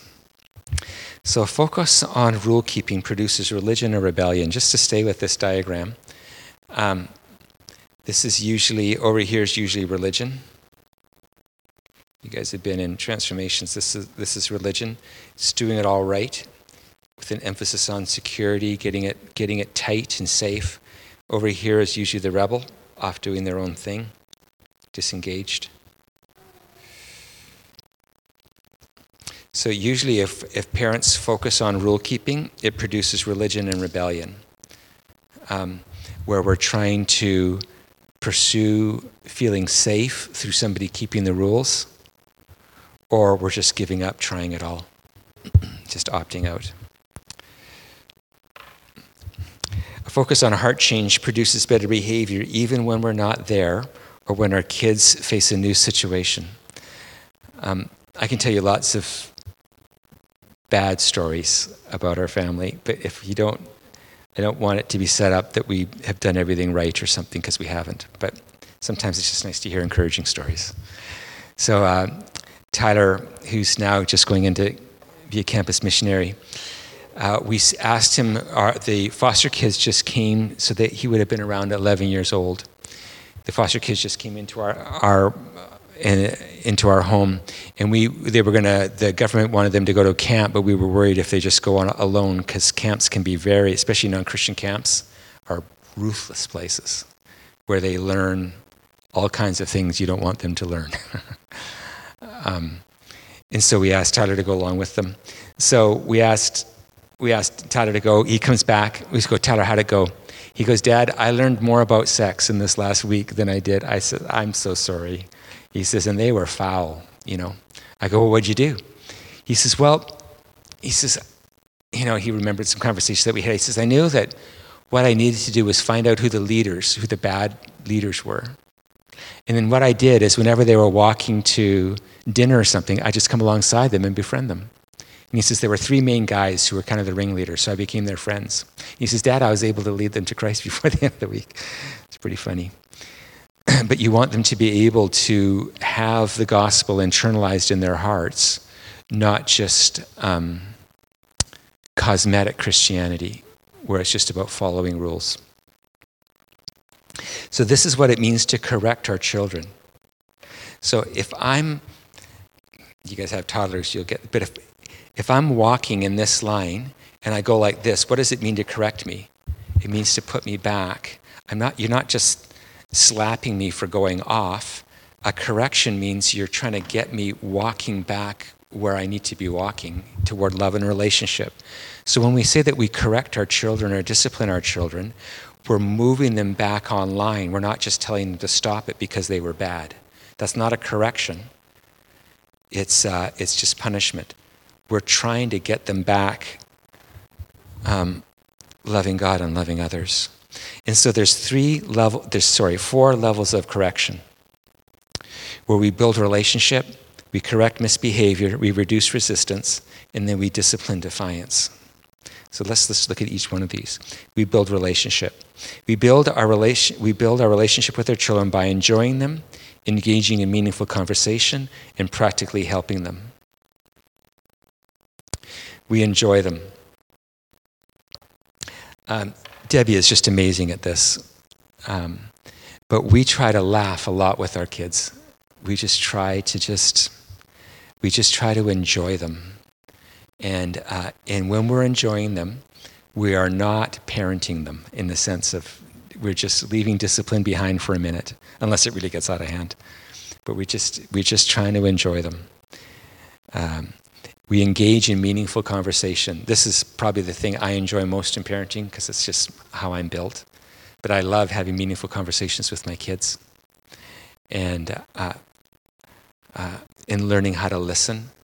Just a heads up, if you want to have a meaningful conversation with your kids, don't give advice unless they ask for it. If they ask for it, go for it.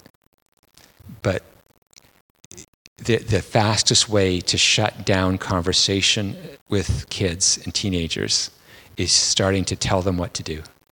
They just will tune you out in a minute. So I have to bite my tongue, ask more questions. What do you think you should do? But I will not say what I think they should do until they ask me. And then practically helping them with their homework. My daughter Jessica just finds school really, really hard. She's diagnosed with the ADHD thing, and she just really finds it hard to concentrate. She thinks she's not smart. I think she's brilliant, but she doesn't think she's smart. And when I would do homework with her, I would just go, okay, what's the next question? And then I would say, I don't get it. And she'd go, Dad, it's obvious. And then she'd tell it to me. Oh, okay. I'm helping her. How am I helping her? I'm helping her believe that she can understand, instead of just giving all the answers. Here, let me tell you what's right. And I would just try to make homework a fun experience for her. So this is what you really need to hear. Stage 1 deals with I'll make up a number, 95% of the problems is building relationship. The other 3 fill out the last 5 to 10%. If we're doing 1, so good listening is at the heart of parenting. Spouting off before listening to the facts is both shameful and foolish. The first to speak in court sounds right until the cross-examination begins. So I don't know how many times I watched something happen and assumed I knew what was going on. So I walk into a room just as somebody's swinging at another kid, and it's just obvious, don't swing at the other kid. But what I failed to see is what happened 2 seconds before that, And so I've really had to discipline myself, even in what looks obvious, is to say, okay, what happened? And just listen to what's going on. Ask curious questions, personal questions, and faith questions. Listen long enough to understand and respect their why.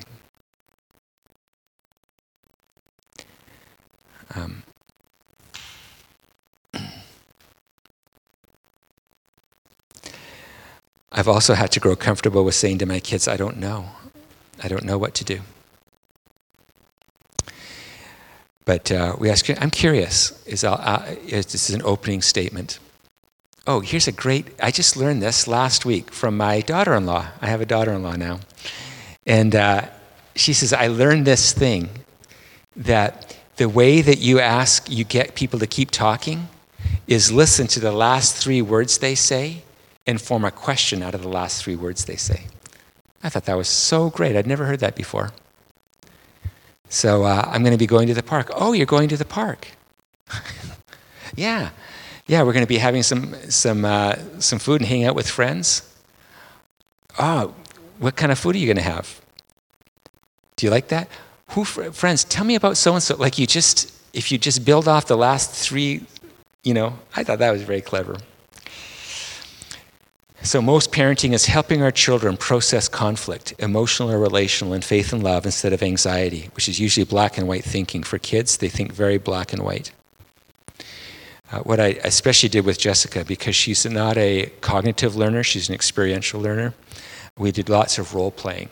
And she would pretend to be the bully, or I would pretend to be the bully, and then we'd work through how to, but most of our conversations was about processing conflict with their friends or with their siblings. And then we follow up, see how it's going afterwards. And now we get to correcting misbehavior. Okay, so I have said these 3 questions 1,000 times. All right? I've said these this is my go-to parenting intervention. All right? So they're misbehaving. So we're on point 2, correcting misbehavior. And here's what I said 1,000 times. What are you doing? What should you be doing? Will you do that now?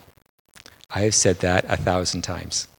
So I'm walking into the room, they're fighting. I go, what are you guys doing? Well, so-and-so didn't, and then they'll explain in a totally biased way what's going on in the moment. So what are you doing? And then they say that. What should you be doing? Sharing. Great. Would you do that now? And I get a verbal yes. I go, you guys are amazing. So what are you doing? What should you be doing? Will you do that now? It's a very therapeutic process of questions. So what are you doing? Is they're confessing their sin. That's what's going on. They're confessing their sins. What should you be doing is a statement of truth. Will you do that now is a statement of faith. And truth, repentance, and faith are the key ingredients for change. So those aren't light questions for me. They've been thoughtfully chosen. What are you doing? What should you be doing? Will you do that now? And then you congratulate them. What are you doing, or is that loving? This produces honesty and reflection. What should you do? This is repentance. Let them choose a more loving response. Will you do that now? It takes faith. And so in that moment, you don't lecture. They said what they're going to be doing, because they know in their hearts. So you don't have to add to it. You just congratulate them. Use few words during moments of discipline. Talk before and after. So that's correcting misbehavior. Number 3 now is reducing resistance. So correcting a misbehavior is just a moment. It's just a moment of difficulty. There's no themes in it. But resistance is different. So you want to help them, not be resistant. So prepare them for upcoming events. Ask kindly and clearly, but expect obedience. So again, I've said this I don't know how many times, but I say we're gonna be going to church in 10 minutes. I'll say I want you to go to church. Oh man, I'm getting caught up in my own head. I want you to be ready to go to church in 10 minutes. Say yes, Daddy. And at the end of every one of my requests is say yes, Daddy. And they go, yes, Daddy. I go, you're a rock star. But I get them to acknowledge every request. I don't just say, I want you to be ready in 10 minutes and walk away. I always have them acknowledge what I am asking them to do. Say yes, Daddy. And maybe that's a dumb trick or something, but for me, it was very helpful to get a direct acknowledgement of the request that I was making. Another way to reduce resistance is you give them a choice, but the choice is limited to 2. So no problem, here are your 2 choices. You can either do this or this is your consequence. So I don't have a problem. I'm not anxious. I'm not going to be the one getting punished in a minute. You are. So here's your choice. You can either do this or this will be the consequence. What would you like to do? It's no problem. I don't enter into a power play. I don't have to raise my voice. I don't have to scream at them. I don't criticize them for being such disobedient children, not like the ones down the street who are much more obedient than you are. I'm not shaming. I'm not doing any of those things. I'm just saying, no problem, this or this. Giving choices reduces your anxiety and empowers their responsibility. There's a saying, every problem must find its owner, and I'm not the problem. Consequences are natural. The removal of a blessing or isolation. So,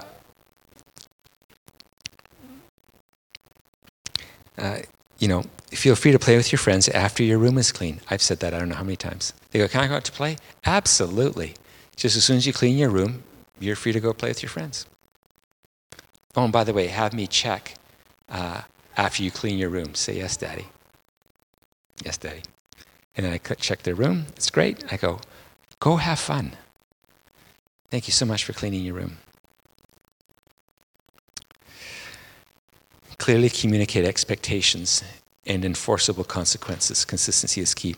All you need to simply say is yes or no. Anything beyond that comes from the evil one. I love that. So here's a bunch of examples of reducing resistance and of giving choices. There's a whole kind of philosophy of parenting that is all about choice-based parenting. And here's some. Would you like to finish your supper now or wait until the next meal is served? Versus, I'm going to count to 3. It's no problem. The next meal is going to be in 2 hours. So you don't have to finish. I'm full. You're the one who's going to be hungry. But as soon as you cave in after 15 minutes, what have you told them? I don't have to obey. I get what I want. I just have to, we're teaching them disobedience. I'm so sorry that you are so hungry. I get that way when I miss a meal too. But you can have a big breakfast. Versus chastising. Stop whining. I warned you, and now you'll have to suffer. To replace anger with sadness is better. Feel free to play with your friends after you sweep the kitchen. Versus negotiating. Okay, do half the kitchen now and the rest when you get back. They'll never do it when they get back. My kids haven't anyways. Would you rather clean your room or hire me to do it? Versus punishment. If you don't clean your room, there's no more electronics for the night. I talked about giving allowances. What we will take back allowances for is they have money. They have, I think Jamil has like $2,500 in the bank. It's amazing. And so we say either you can clean your room or I'm $12 an hour. What would you like? I could use the money, so I prefer you don't clean your room. I'll make a joke, They go, no, I'll clean the room. But you see, it's non-anxious parenting. It's just giving them 2 choices, which is usually a good thing or a consequence. Do you guys want to settle the problem yourselves or draw straws to see who sits by the window? Versus I'm going to decide. You're welcome to buy that toy. Just remember you won't have any money left over to replace your ripped jeans or shirt. Versus unenforceable threats. If you waste your money, I'll make you go to school without a shirt. It's silly talk. I'm going to start my alone time. Do you want to go to bed with a story now or no story in 15 minutes? You limit your choices to what is reasonable for you to do. So we don't have our kids. We have an exception to this. I'll tell you what it is in a minute. But we didn't have our kids stay up until they just fell asleep. We had a set bedtime because it would be they're loving us if they go to bed and we have some time alone. I don't want to be parenting until all hours of the night. And so we tell them when to go to bed. And so my alone time starts at 9 o'clock. If you want me to read a story before that, I'd be happy to do that. But that'll have to be 8:45. What would you like? If you don't want to study for the math test, that's fine. I hope you'll enjoy summer school. I love that. What do you think will happen to your friendship if you keep bossing her around versus just telling them to stop being bossy? You're getting them to think. Regarding friends, I sure do care about your friends who are struggling. I'm sure glad they have you to help them. This goes to, Lily, you were talking about schooling. Should we have our 3 main options are public school, private, maybe Christian school, or homeschooled. And so we've typically been biased toward public school for this reason, that we want our children to go through difficult times while we still have influence in their life.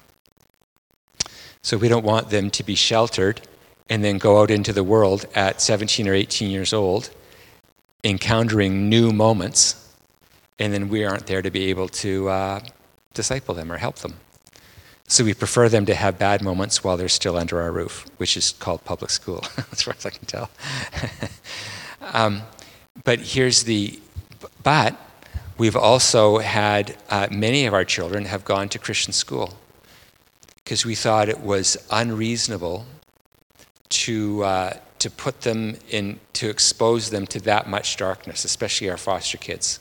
We just didn't think that they could handle that much darkness without buying in. So here's my criteria for which to do, and it's anxiety. I've made an observation that there are some parents who homeschool their kids out of anxiety, and you can tell. There's other kids who have homeschooled their parents without anxiety, and it's gone great. But you can tell the difference, and you can tell the difference in the kids. The kids are fearful because their parents were afraid. Taking your kids to Christian school is great if it's done out of love and concern, not out of anxiety.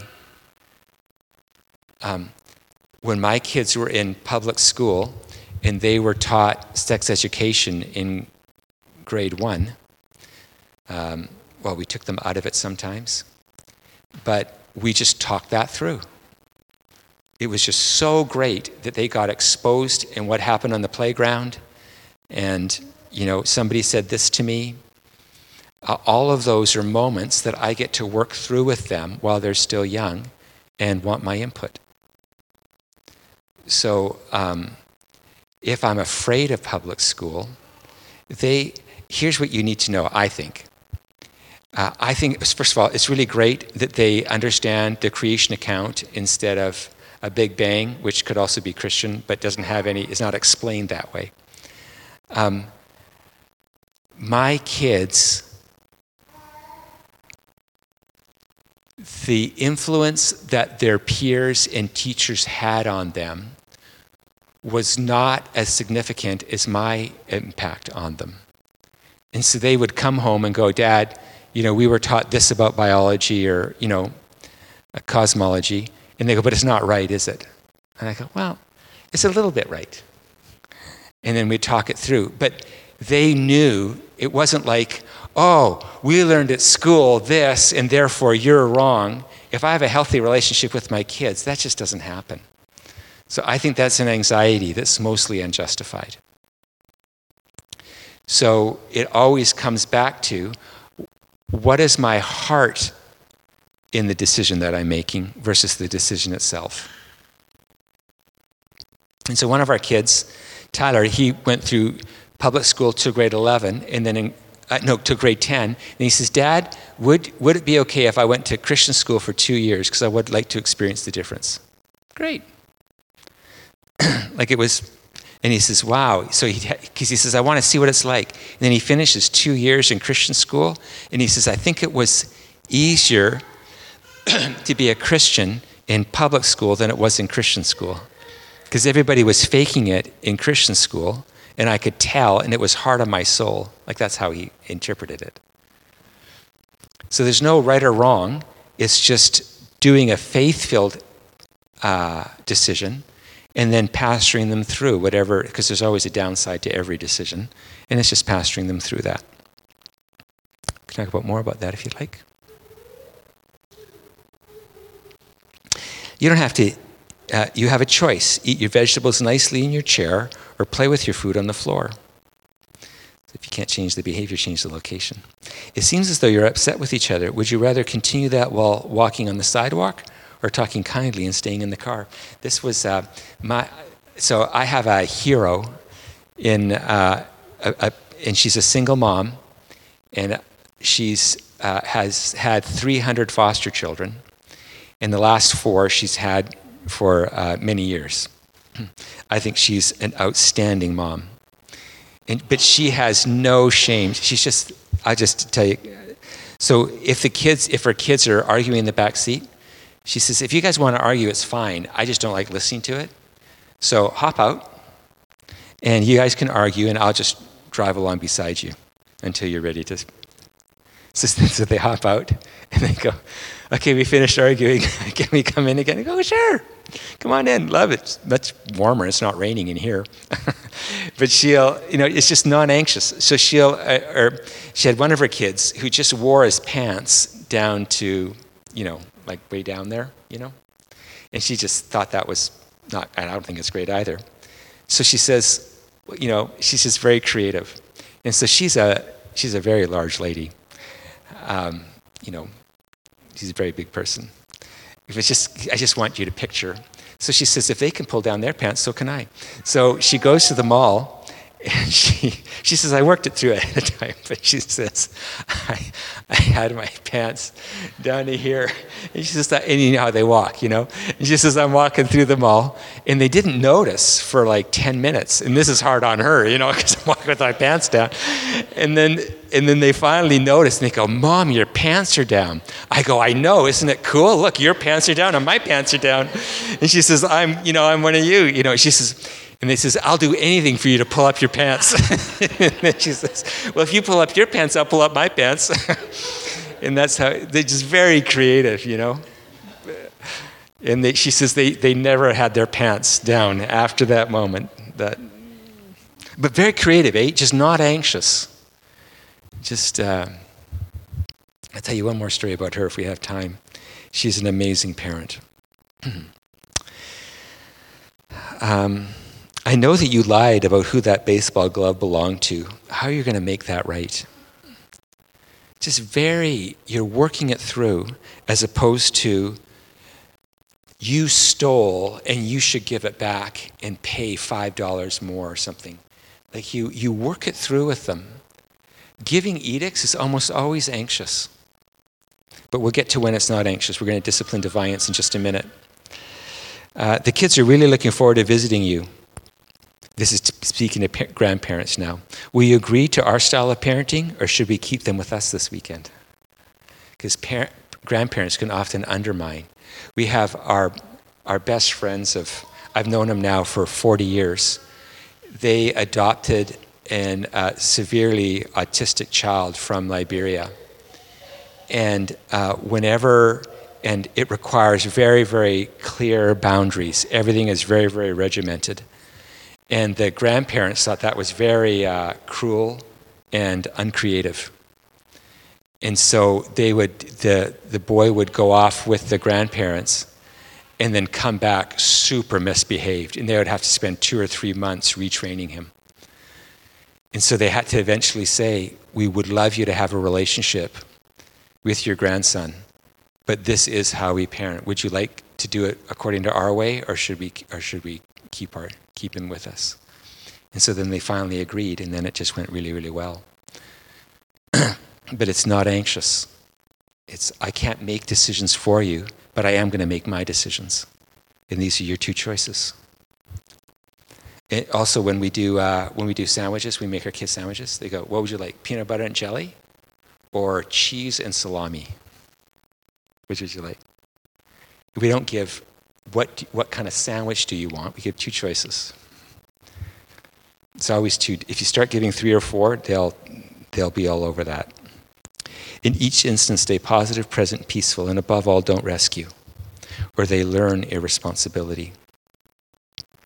When there is injustice, compromise, or inconsistency in the home, a child becomes disheartened in their commitment to be righteous. That's a good sentence. And finally, we discipline defiance. So you build relationship, you correct misbehavior. What are you doing? What should you do? Will you do that now? Or you give the 2 choices. I lost my, where you reduce resistance, saying, because you're empowering choice, but there's only ever 2 choices. And then finally, if all that doesn't work, then you discipline defiance. And disciplining defiance means it looks like I need to choose for you.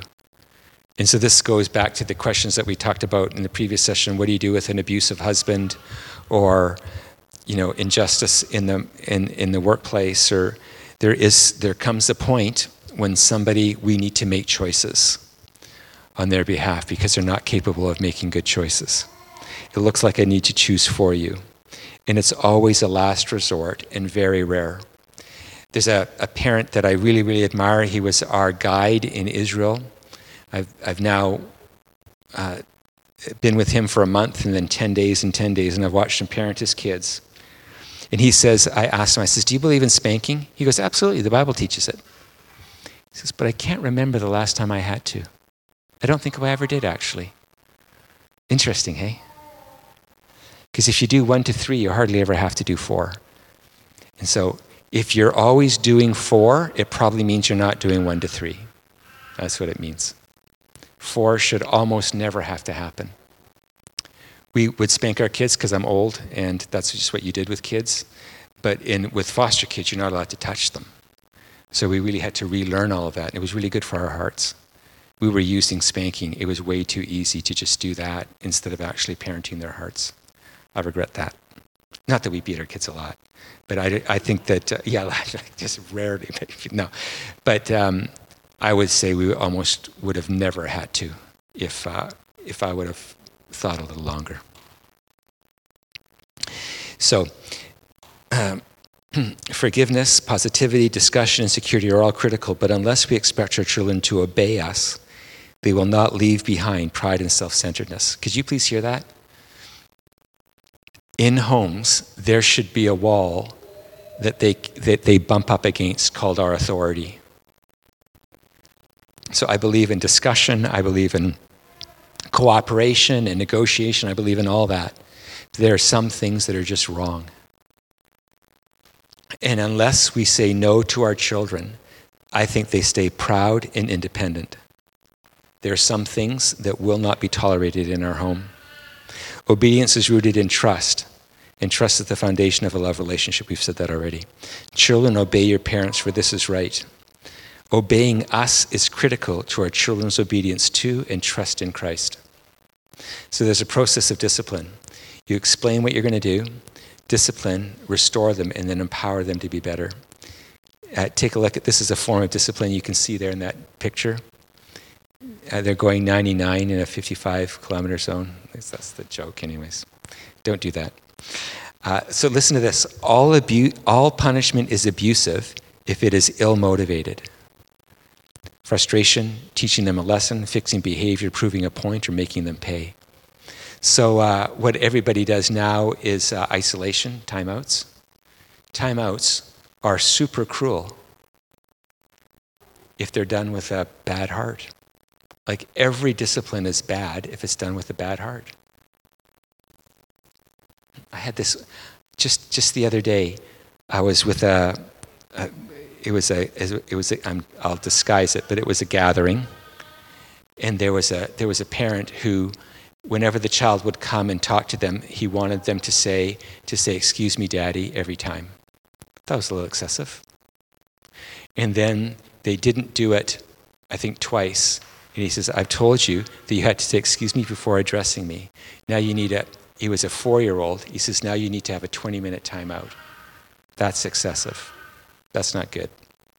That was very worrisome. I'm going to have to talk to the parent. They say that a timeout should be the length of their age. So a 1-year-old has a 1-minute timeout, a 2-year-old has a 2-minute timeout. A 3-year-old has a 3-minute timeout. That's more appropriate than a 20-minute timeout for a 4-year-old is you're setting them up to disobey. There's no way they can stay isolated for that long. It's not right. Fathers, do not exasperate. The word exasperate means frustrate your children. In the J.B. Phillips translation, I like it. It says, Fathers, do not overcorrect your children or make it difficult for them to obey. So whatever the discipline is, you listen to them first, you explain what you're going to do, you do it, and then you restore them back to relationship, and you empower them to do it better next time. In conclusion, where does parenting begin? It begins with receiving our own adoption as sons and daughters of our Heavenly Father, because there's no better parent. The Spirit you received does not make you slaves so that you live in fear, anxiety again. Rather, the Spirit you received brought about your adoption to sonship, and by Him we cry, Abba, Father. If the written word of the Bible could be changed into a single word and become one single voice, this voice, more powerful than the roaring of the sea, would cry out, the Father loves you. And I find that most of my poor parenting is because of my own mistrust with God and my own dysfunction in my relationship with Him. I'm a very suspicious person. And I've had to work through my suspicion of God. because it leaks out in my relationship with my wife and children. Parenting is an expression of identity rather than a portfolio of skills. And so Jesus made a way for us to enter into his relationship with the Father. And from that relationship, we can parent our own children. So in conclusion, the world is orphaned. Our children access many videos, blogs, and tweets, but their father and mother are irreplaceable in their relational development. So I really think for sure this generation is a fatherless generation. And in many ways, if you factor in anxiety, it's even a motherless generation. And so God bless you for being here and for being willing to look at your own hearts as you understand how to love your children better.